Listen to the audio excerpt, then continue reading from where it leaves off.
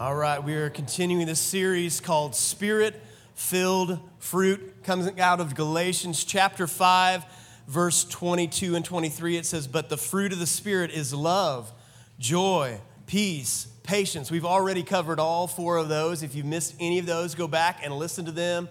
It will be a blessing to you, I believe. And this is the one we're going to be hitting on today, which is kindness. But then next week, we'll look at goodness and continue in faithfulness, gentleness, self-control. Against such things, there is no law. So we're talking about kindness today. And I just want to ask you to kind of think with me, how would you define kindness? I mean, have you ever tried to define a word like that? Like, how would you define kindness? What actually is kindness? We all know what unkind behavior is. How many of you guys have watched online clip after clip of people behaving rudely at airlines or, in grocery stores? How many, come on, just admit have you guys been stuck in that cycle of watching one right after the other? You guys aren't going to admit it. I have. I don't even know why I do it. I don't know why we find it as entertainment sometimes to watch other people's rude behavior. I think it's just because we know we shouldn't act that way, and we're shocked at the extent that some people will go.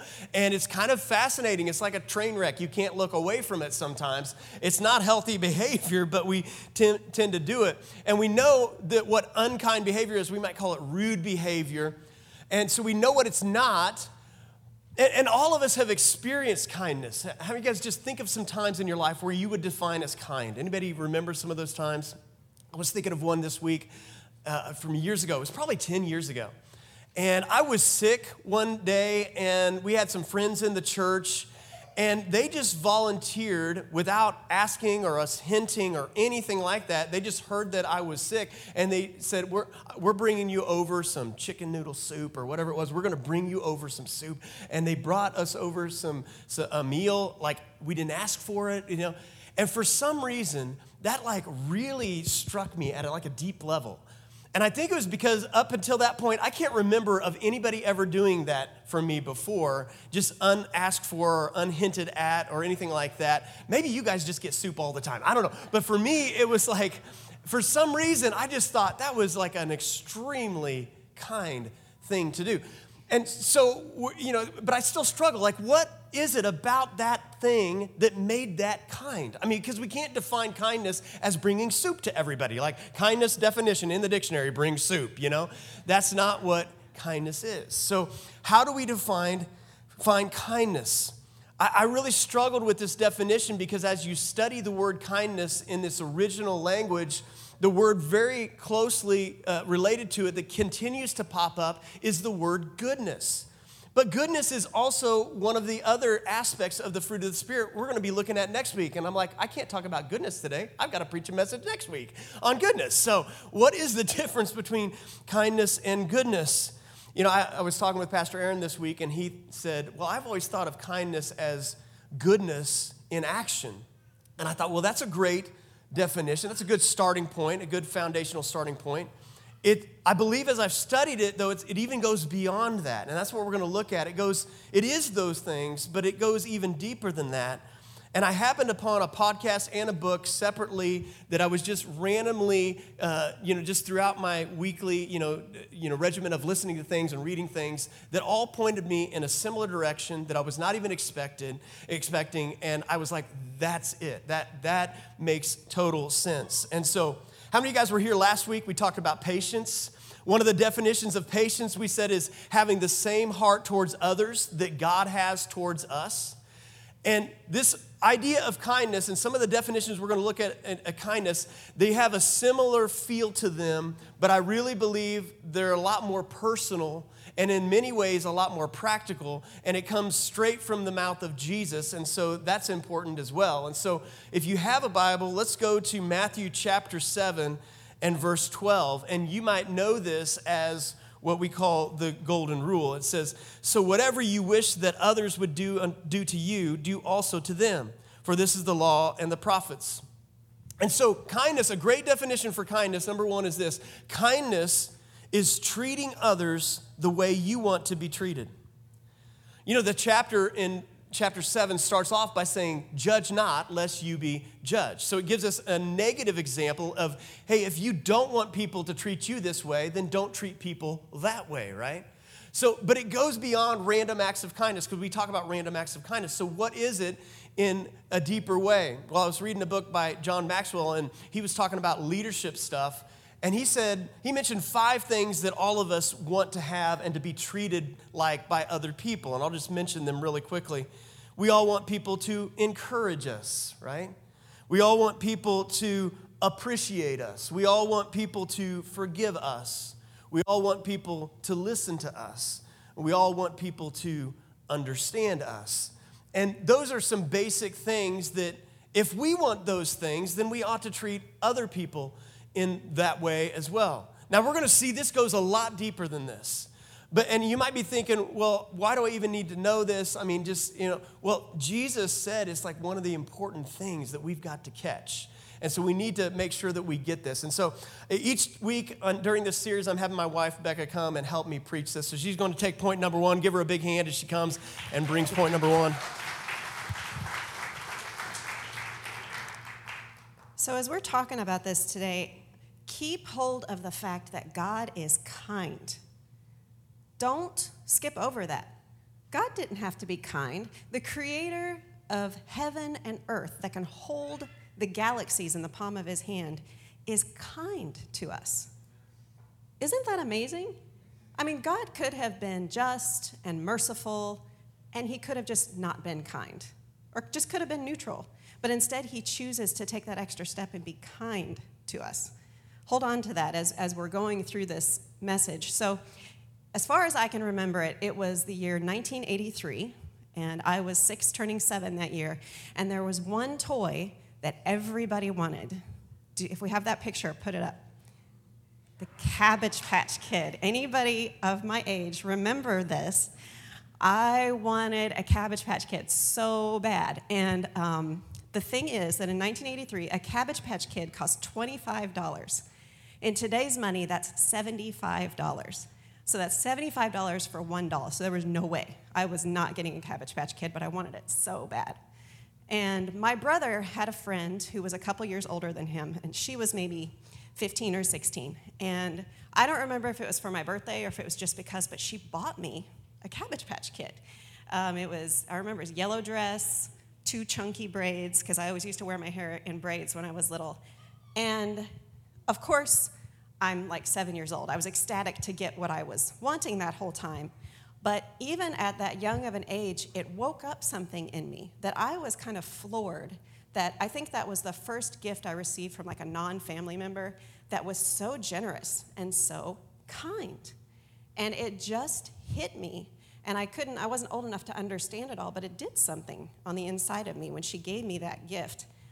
I don't think I have that doll anymore, but that memory of that kindness has stuck with me over this whole time. Like 38 years later, I can still remember that kindness. Kindness is extremely important to God. I think that what we tend to do when we're thinking about all the attributes of like a strong, mighty man or woman of God, I don't think we think of kindness right away. I think maybe we think of somebody that's like bold and shares the gospel, and maybe somebody that does like signs and wonders and they're healing the sick. And I think that if we think of kindness, we think of it as kind of like an afterthought. Like, yeah, go do all those things. Go, save the world. And if you can be kind, then okay. But it's not that big of a deal. But if you look at I'm not going to put these up, but if you look at the scriptures, first of all, our key scripture, Galatians 5:22, but then 2 Peter 1:7, Colossians 3:12, 2 Corinthians 6:6. These are all lists of things that are important for a believer to have, a disciple of Jesus to have. And kindness is right there. Kindness is listed along with purity, with faith, with knowledge, with love. Kindness is extremely important to have. And Shauna's going to talk here in a little bit about how we can go deeper than just doing, than just action. But before we do that, I just want to encourage you guys, you have no idea how small of an act of kindness will change somebody. I mean, I know you guys can attest, but there have been times I've gotten something as simple as like a 2-sentence text from somebody, but it meant everything to me. And even if I forgot to tell them or didn't tell them, it changed everything. Something as small as a text. And the one thing I love about kindness is, like, if you think about patience, like we talked about last week, patience is kind of a response to something happening to you, right? You get in a situation and you have to choose or step into patience. Peace, too. A lot of times we experience the fruit of peace because there's something that we are unpeaceful about or we're tempted to be unpeaceful about. Kindness, you can be kind all the time. You can be kind on good days, on bad days, on normal days. You can always choose to be kind. And you cannot underestimate those tiny things that seem so small to you and how big of a difference they'll make. That gift from 38 years ago still resonates with me today. So go be kind. Step into that.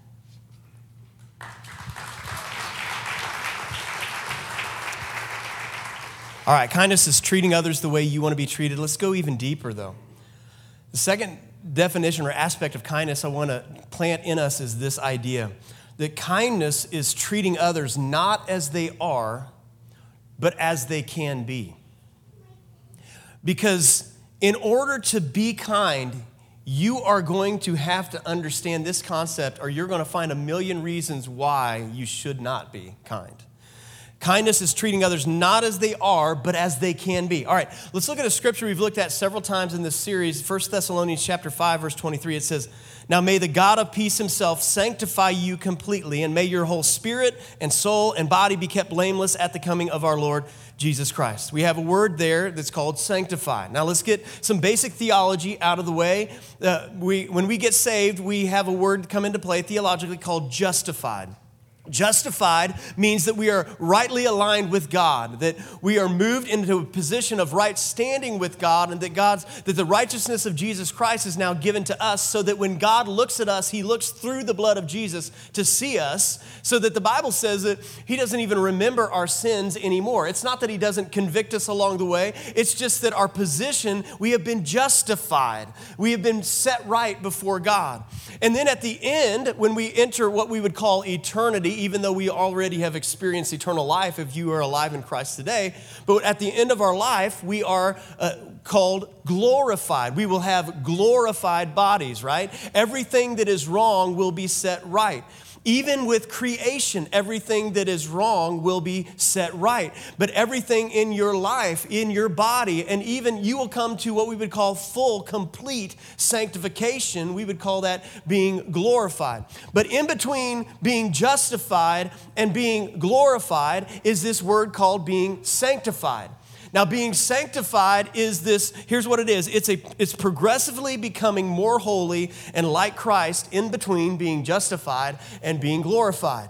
And we will be in this process of sanctification for all of our life. We will not get to complete sanctification until we hit being glorified.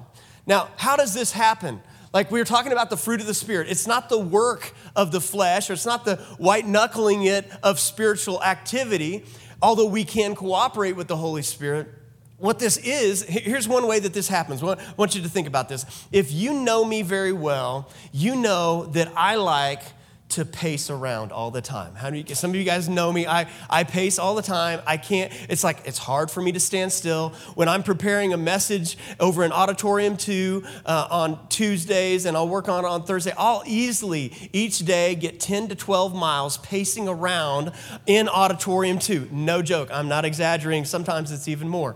And I just pace around all the time. I listen to podcasts and I pace. I pray and I pace. I read books, literally. I read books while walking around. I know that may not seem possible, but I do that. Everything I do, I'm moving around. And I'm doing it right now. I just can't stop doing it, right?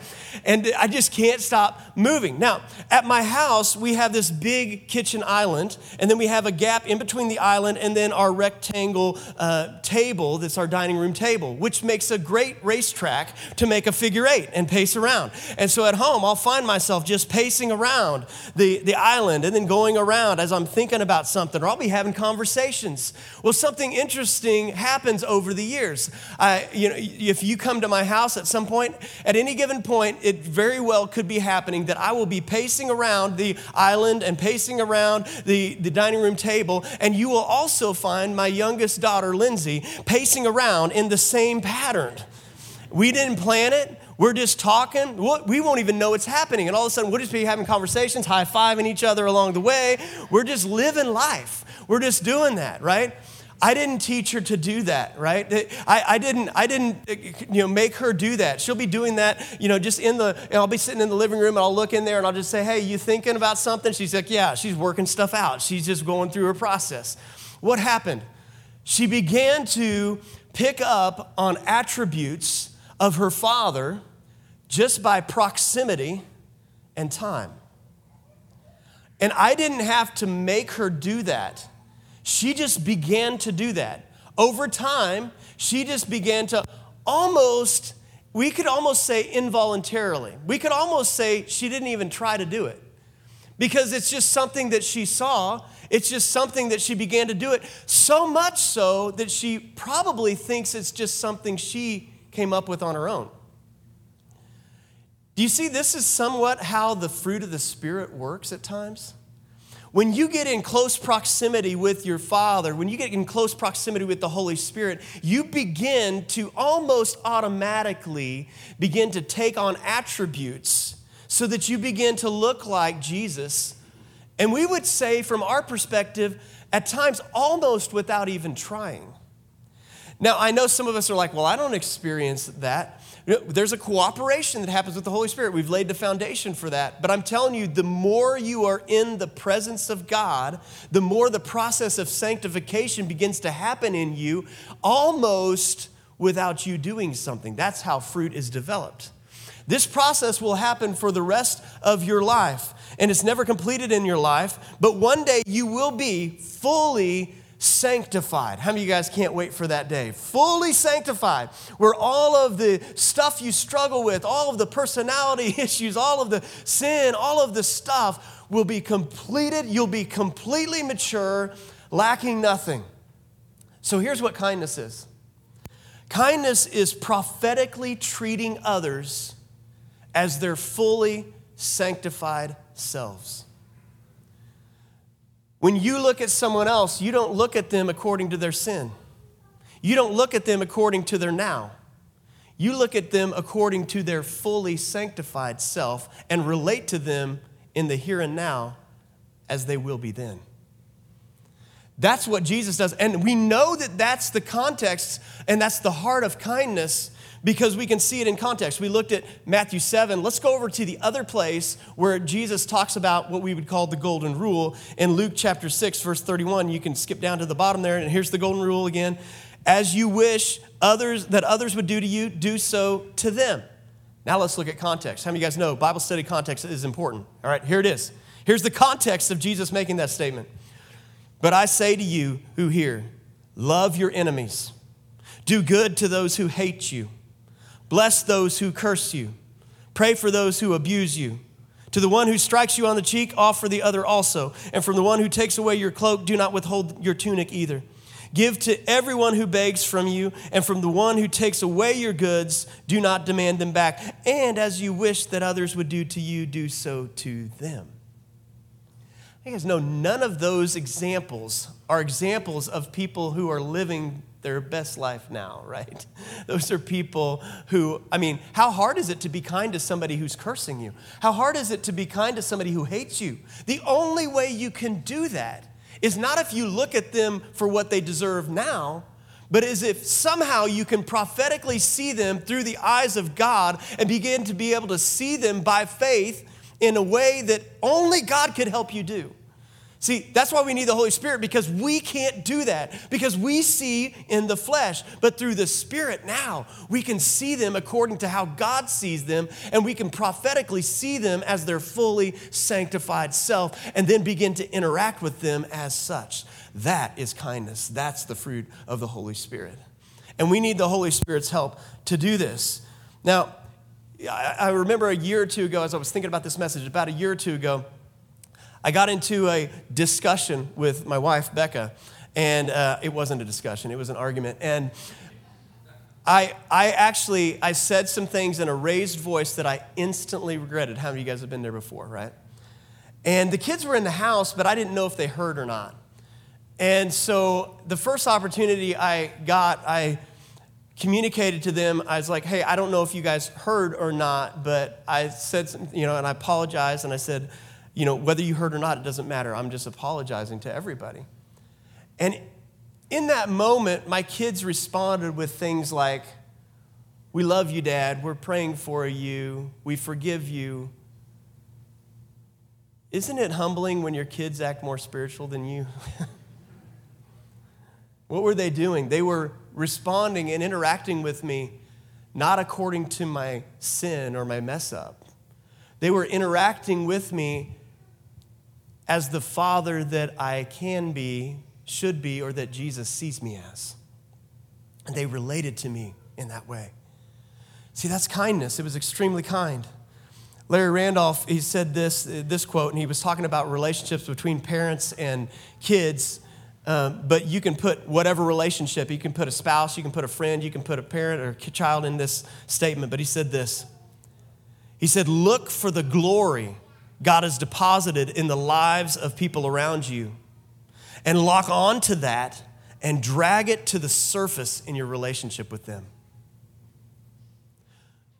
This is how you do this. Because somewhere inside, and God may have to give you the eyes to be able to even see this, but find the glory of God on the inside of people and drag it to the surface, even if it's just a grain, and drag it to the surface and then begin to interact with them in that way. And so when you speak those things, think about this, when you speak those things to people, over people, directed at people that are, even if they are not currently, what are you doing? You're participating in the creative act of God. Because this is what God does, that God, he speaks, when he created the world, he spoke those things that are, even in the moment when they were not. And he knows the end from the beginning, and God begins to speak that over you, and he speaks it over me. And when we do that to other people, and we call those things out that may not be now, but we call them out as if they are right now, what are we doing? We are prophetically creating things. You can create hope in people by your words. You can create dreams in people by your words. You can literally create situations. You can create hope. You can create the life of God and participate with the life of God by speaking these kind things prophetically over people. We have the power to be able to do that because God put that same power that he does, he places a portion of it in us. And he says, now go be kind. So how do we know where we're at with this, and how can we do this a little bit more? How does it work? What kind of faith does it look like? Well, here's a little illustration to kind of help us think about it just a little bit deeper. Let's watch. How you see other people is a measure of how connected you currently are to Jesus. And that's not just me talking. That's like what Scripture says. 1 John chapter 4, verse 20 says it this way. If anyone says, I love God and hates his brother, he's a liar. For he who does not love his brother whom he has seen cannot love God whom he has not seen. And so this is a measure of how connected we are with Jesus by how connected we are with other people. Now, Galatians chapter 5 obviously talks about the love and the fruit of the Spirit and peace and joy and all these things. And we can kind of look at it like this through this scripture. What I have here is a thermometer. We all know what a thermometer does. What does it do? It takes a reading of the current climate and gives us an indication of where things are at. And so that's what this scripture is talking about. It's saying that basically it's talking about love, but it applies to all of these other things, that it's basically like taking a temperature reading of how we are with other people. But more importantly, it's an indicator that if things are off, we know where they're off. They're not just off with other people. It's also off with God. And so it can be like a thermometer, but it's also like a thermostat. We got a thermostat here. You know what a thermostat does. We know it actually affects the climate. It changes the temperature. It doesn't just tell us what the temperature is, but it's also creating a climate. And that's true with the fruit of the Spirit as well. It's not just to take a temperature reading, but if we want to affect the climate, we can start to show love, to show peace, to show all of these things, faithfulness, gentleness, self-control. All of these things can actually begin to affect the climate like a thermostat. So what does it look like? If you want more kindness, what would you do? Well, there's one of the laws of God that is found in Galatians chapter 6, and it's found in verse 7. It says, "Do not be deceived. God is not mocked, for whatever one sows, that will he also reap. For one who sows to his own flesh will of the flesh reap corruption, but the one who sows to the Spirit will from the Spirit reap eternal life." So he introduces this concept that is a law of God of sowing and reaping. And if you want to see more kindness or more fruit of the Spirit in your life and relationships, it comes through this principle of sowing and reaping, that we sow to it. Now, let's continue. It says, "And let us not grow weary of doing good, for in due season we will reap if we do not give up." And so you will reap. It's a law of God. You will reap kindness if you sow kindness. It says in due time. See, sometimes there's a gap between when we sow kindness and when we reap kindness. And we have to not grow weary in doing that. And sometimes the reaping doesn't even come from the same situation or from the same person that we're showing kindness to, but it's a law of God. If you sow kindness, you will reap kindness. So kindness sown in faith, it multiplies. And so how do we cooperate with the Holy Spirit? Well, we sow kindness by faith. And the way that we do that is by seeing people as their fully sanctified self, even while they're still in process. And that is the act of sowing kindness by faith. It's this kind of kindness that actually changes people. This is what actually changes other people. Romans chapter 2, verse 4, it says, "Or do you presume on the riches of his kindness," it's talking about God, "and forbearance and patience, not knowing that God's kindness is meant to lead you to repentance?" You can look at the context that's saying, hey, if you don't want to take advantage of God's kindness, there's only wrath outside of that. It's God's kindness, though, that leads us to repentance. So we can see kindness and repentance are connected. So kindness is a fruit of the Spirit, right? Kindness is a fruit of the Spirit, but the fruit of kindness is repentance. So here's the cycle that begins to happen. Kindness is you spend time in the Spirit, you have kindness, you have repentance, and the more repentance you have, the more kindness you experience. How do you guys know the more kindness you experience, the more repentance you have? And the more repentance you have, the more kindness you have. You can get on the cycle of kindness, repentance, kindness, repentance, kindness, repentance. This is what actually changes people's lives. All right, so how many of you guys have experienced that before? The kindness of God, right? And the kindness of God means that you are to repent. Now, here's the issue, and I really want to address this for a second. It's not the shouting of God that leads to repentance.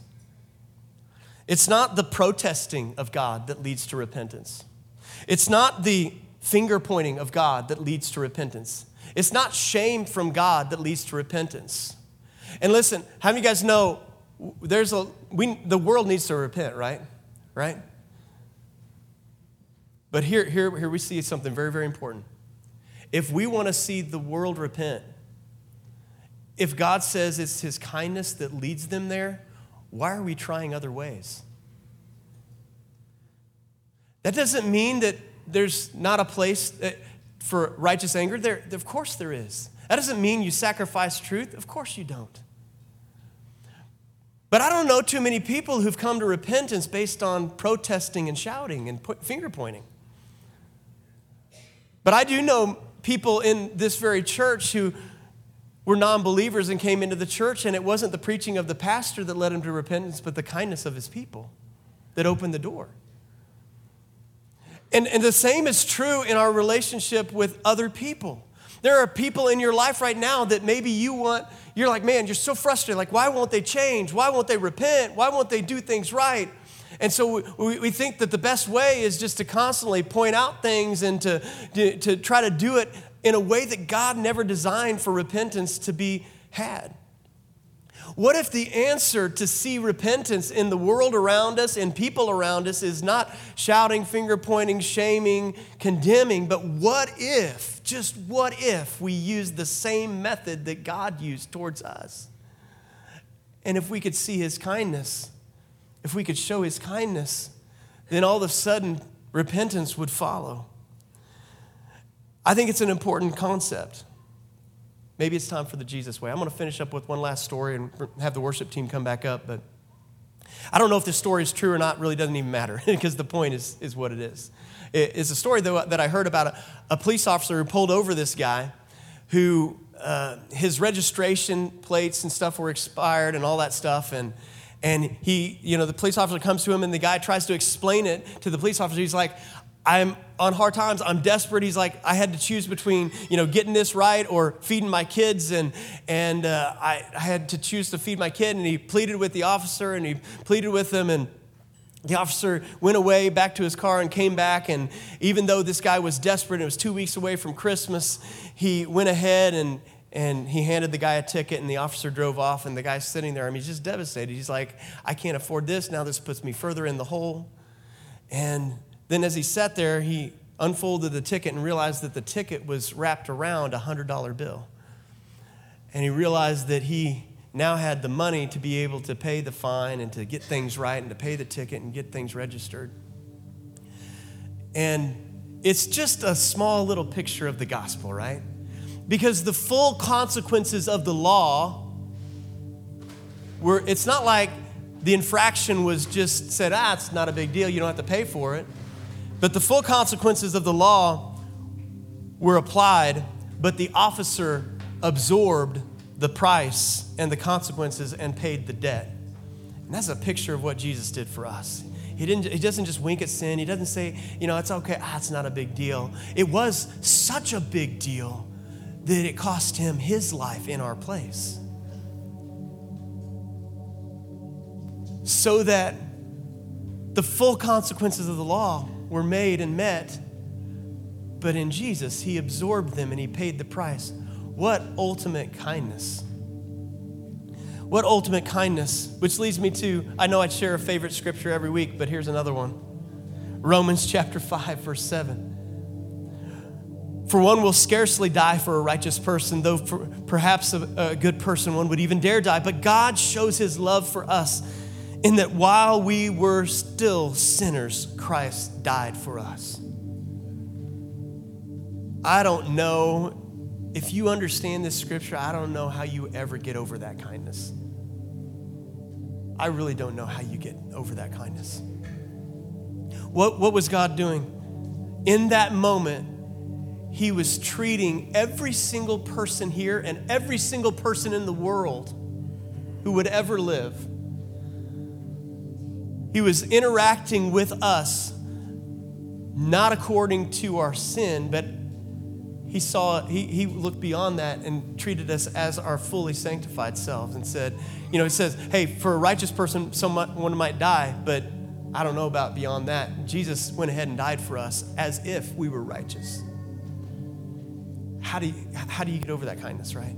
This ought to lead us to repent. If there's anyone in our life right now that we are withholding kindness from, like we're trying to withhold kindness to try to control or try to get them to repent of something or to try to prove a point or to try to, if there's anyone in our life that we're withholding kindness from, it's this scripture that ought to cause us to repent. When we see the kindness of God towards us, it ought to bring us kindness towards other people. So would you guys stand up with me? We're going to take just a moment. And if you just close your eyes for just a moment, Holy Spirit, would you bring situations and people and faces to mind right now in our life where maybe we need to treat others as we would want to be treated, and maybe there are people in our life where we need to treat them not as they are, but as they can be. Lord, would you help us right now by the help of the Holy Spirit, help us to see those people, whoever those people are, help us to see them. Oh, Holy Spirit, we need your help right now. Help us to see them as you see them. Help us to see them not according to the sin. Lord, help us to see them as their fully sanctified self and begin to pray for them. in that way. Begin to love them in that way. Begin to show kindness to them in that way. Lord, help us to give us a picture of what you see. And Lord, if we've been withholding kindness, we repent. We repent right now.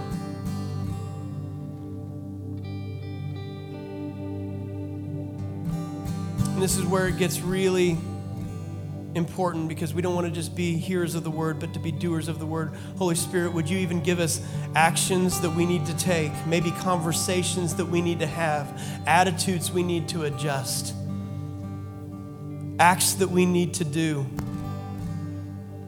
apologies that we need to make. Lord, would you give us these next steps? Lord, we ask for it in your name.